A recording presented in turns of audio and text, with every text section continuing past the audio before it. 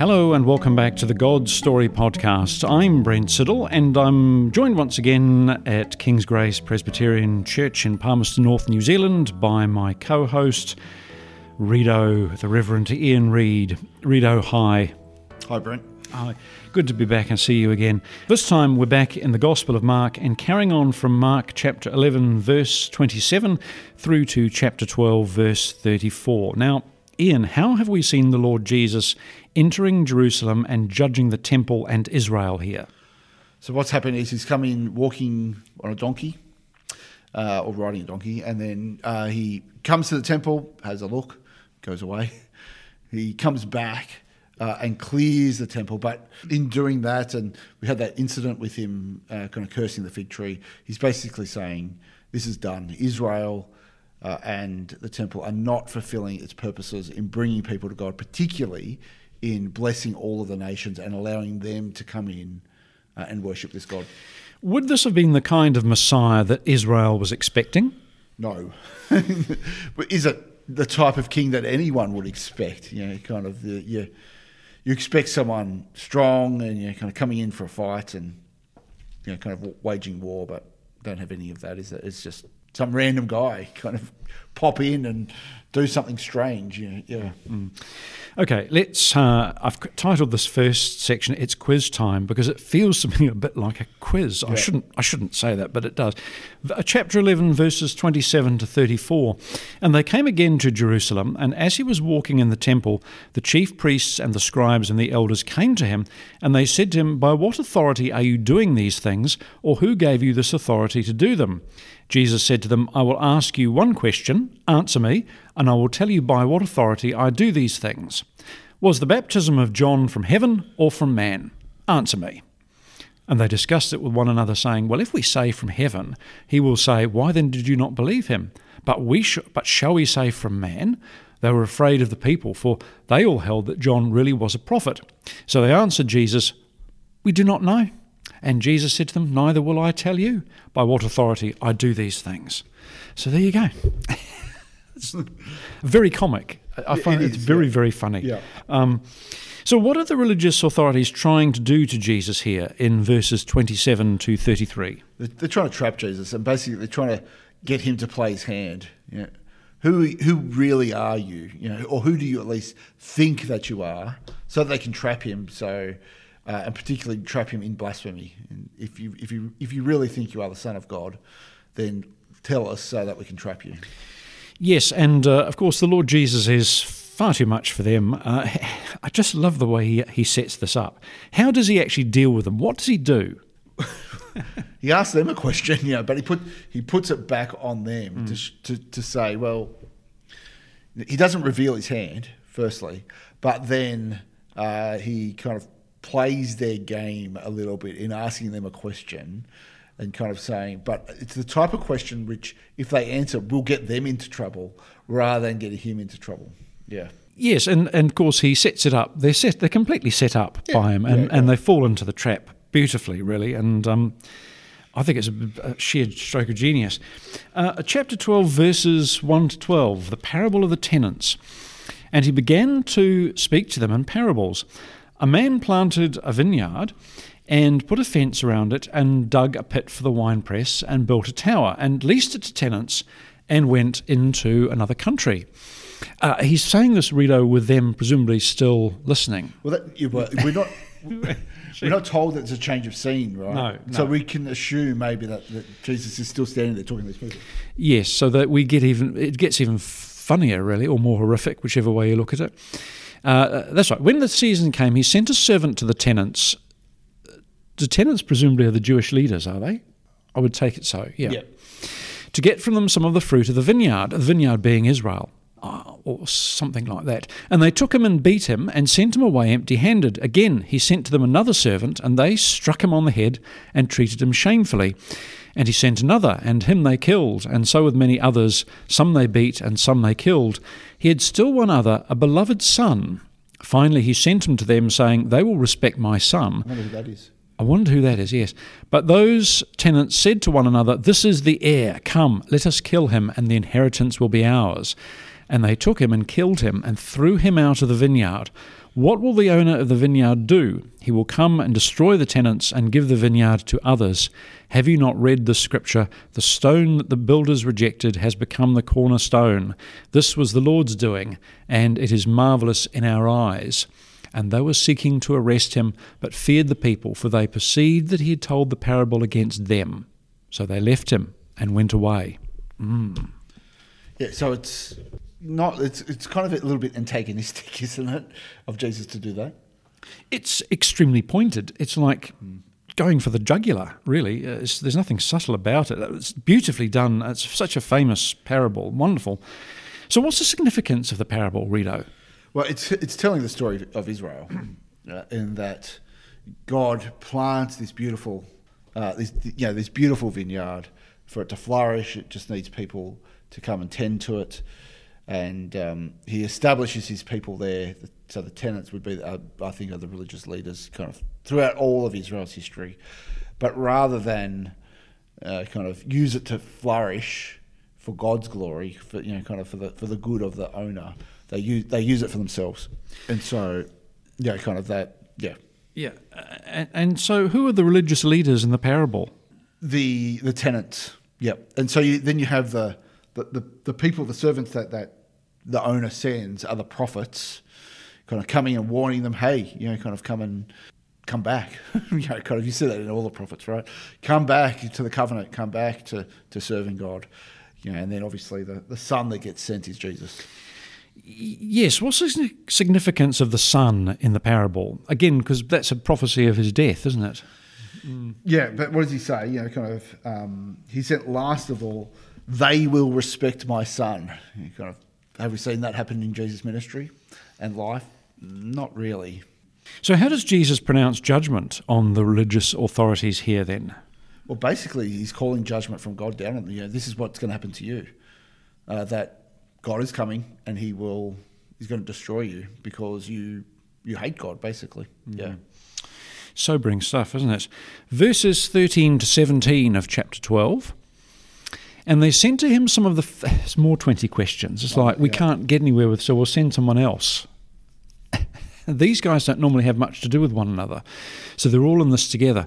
And they've patched up their differences just for this special occasion. Jesus unites people. Against him. Yeah. And they sent to him some of the Pharisees and some of the Herodians to trap him in his talk. And they came and said to him, Teacher, we know that you are true and do not care about anyone's opinion, for you are not swayed by appearances, but truly teach the way of God. Is it lawful to pay taxes to Caesar or not? Should we pay them or should we not? But knowing their hypocrisy, he said to them, Why put me to the test? Bring me a denarius and let me look at it. And they brought one. And he said to them, Whose likeness and inscription is this? They said to him, Caesar's. Jesus said to them, Render to Caesar the things that are Caesar's, and to God the things that are God's. And they marvelled at him. Now, what's the significance of the next group being Pharisees and Herodians? Didn't they normally disagree? Yeah, so you've got two things. Firstly, they do not like each other. So the Pharisees are kind of the very conservative Jewish sect, and then the Herodians are the people that kind of follow Herod, but particularly his rule, over all of Israel, and kind of really respect him. And so not particularly religious people. But they don't like each other. But we know right from, I think it's either chapter 2 or chapter 3, that they have been plotting together to come and try and destroy Jesus. Mm. And how does the Lord Jesus reply to them? Well, again, what does he do? He asks them a question. Kind of. So again, what are they trying to do? They're trying to trap Jesus to disrespect the temple, disrespect the kind of the Old Testament law. But what does Jesus do? He asks them a question and kind of saying, well, also, they are trying to get him to disrespect Caesar too. So to get him in trouble, not only with the temple authorities, but also with the Roman authorities. But Jesus is able to negotiate a way through where he doesn't disrespect either. Mm. Okay, verses 18 to 27, carrying on. And Sadducees, that's the next lot. We've had the Pharisees, we've had the Herodians, and now we've got 20 questions, the Sadducees. It's their turn next in the quiz game. And Sadducees came to him who say that there is no resurrection, and they asked him a question saying, this is just, in this question, you think, who would ask a question like this? This is just total legalistic thinking. They asked him a question saying, Teacher, Moses wrote for us that if a man's brother dies and leaves a wife but leaves no child, the man must take the widow and raise up offspring for his brother. There were 7 brothers. The first took a wife, and when he died, left no offspring. And the second took her and died, leaving no offspring, and the third likewise. And the 7 left no offspring. Last of all, the woman also died. In the resurrection, when they rise again, whose wife will she be? For the 7 had her as wife. Jesus said to them, Is this not the reason you are wrong? Because you know neither the Scriptures nor the power of God. For when they rise from the dead, they neither marry nor are given in marriage, but are like angels in heaven. And as for the dead being raised, have you not read in the book of Moses, in the passage about the bush, how God spoke to him, saying, I am the God of Abraham and the God of Isaac and the God of Jacob? He is not God of the dead, but of the living. You are quite wrong. Okay. So what's happening here, Rito? Who are the Sadducees?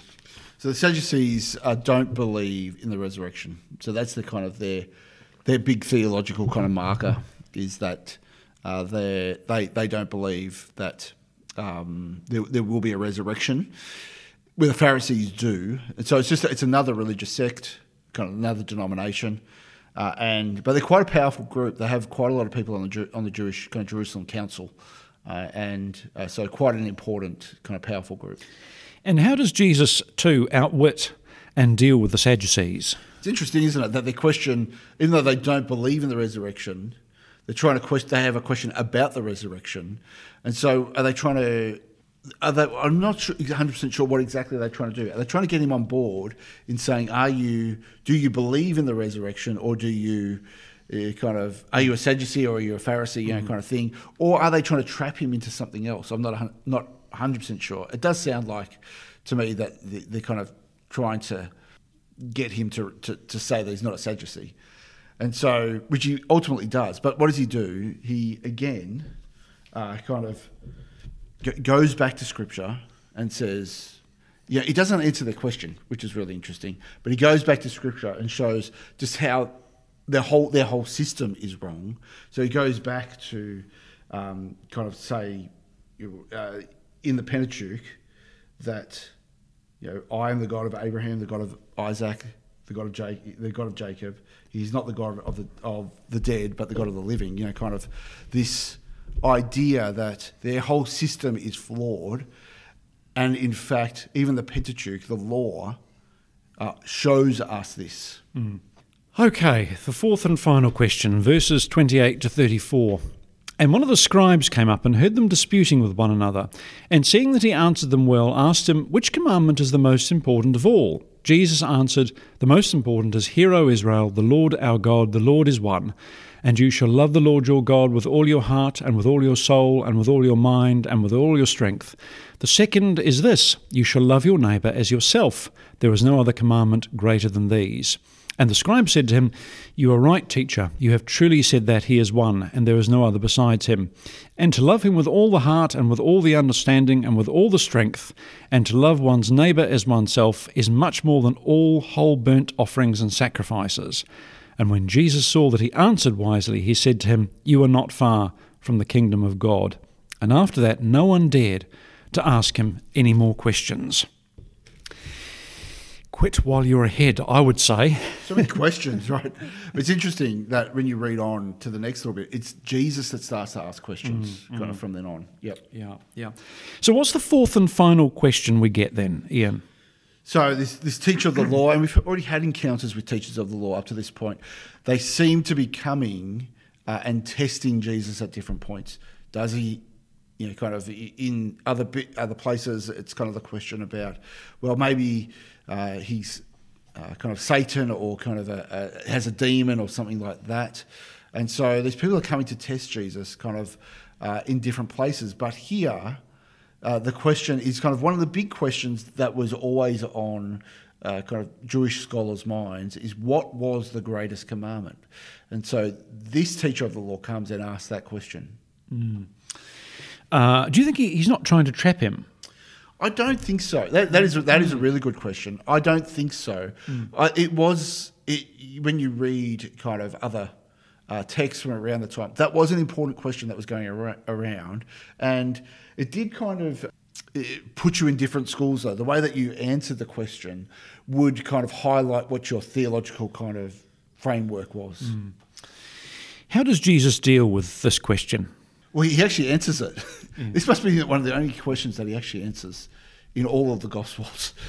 I don't know if that's a fair comment or not, but Jesus, he rarely answers questions directly, but he actually does. He does answer it here, and he quotes from the Old Testament. Kind of saying, so he has is it the Shema? Is that what that's called? Kind of, hear, O Israel, the Lord our God, the Lord is one. Love the Lord your God with all your heart, with all your soul, with all your mind, and with all your strength. The second is this: love your neighbour yourself. There is no commandment greater than these. Kind of, he summarises all the gospel. That is actually a quote from the Old Testament, but he summarises them and says, "These are the greatest commandments."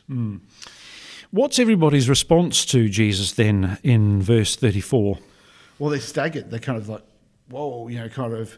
This is so clear what you're saying here. Even though he's just quoted from the Old Testament, he kind of Jesus' clarity and authority around his teaching, is kind of it's quite interesting that their response is just from then on. No one dared ask him any more questions. He's just so far beyond us in his kind of religious knowledge or wisdom. So we better not kind of ask him anymore. How does Jesus, I wonder, cut through all the rule-keeping of the religious authorities there? Yeah, that's interesting, isn't it? That Jesus doesn't kind of just go, hey, let's kind of, these are the rules you need to keep. What does he say? It's love for God, love for others. Very, very simple. It kind of undercuts all of the religious sacrifices, all of those types of things. This is what God really desires. Is a relationship with him and love for others. Okay, Rita, that's about us done for this podcast. Thank you as always, and thanks once again to our creative team at Liquid Edge who sponsor this podcast and who take care of things behind the scenes. Rita, thank you so much. Thanks, Brent. We hope you've enjoyed this episode of the God Story Podcast. To ensure you never miss an episode, please subscribe, and if you're enjoying the podcast, please take a moment to give us a rating and leave a review. This will help more people discover God's story for themselves. If you'd like to get in touch or learn more, please visit godstorypodcast.com. We'd love to hear from you. That's godstorypodcast.com.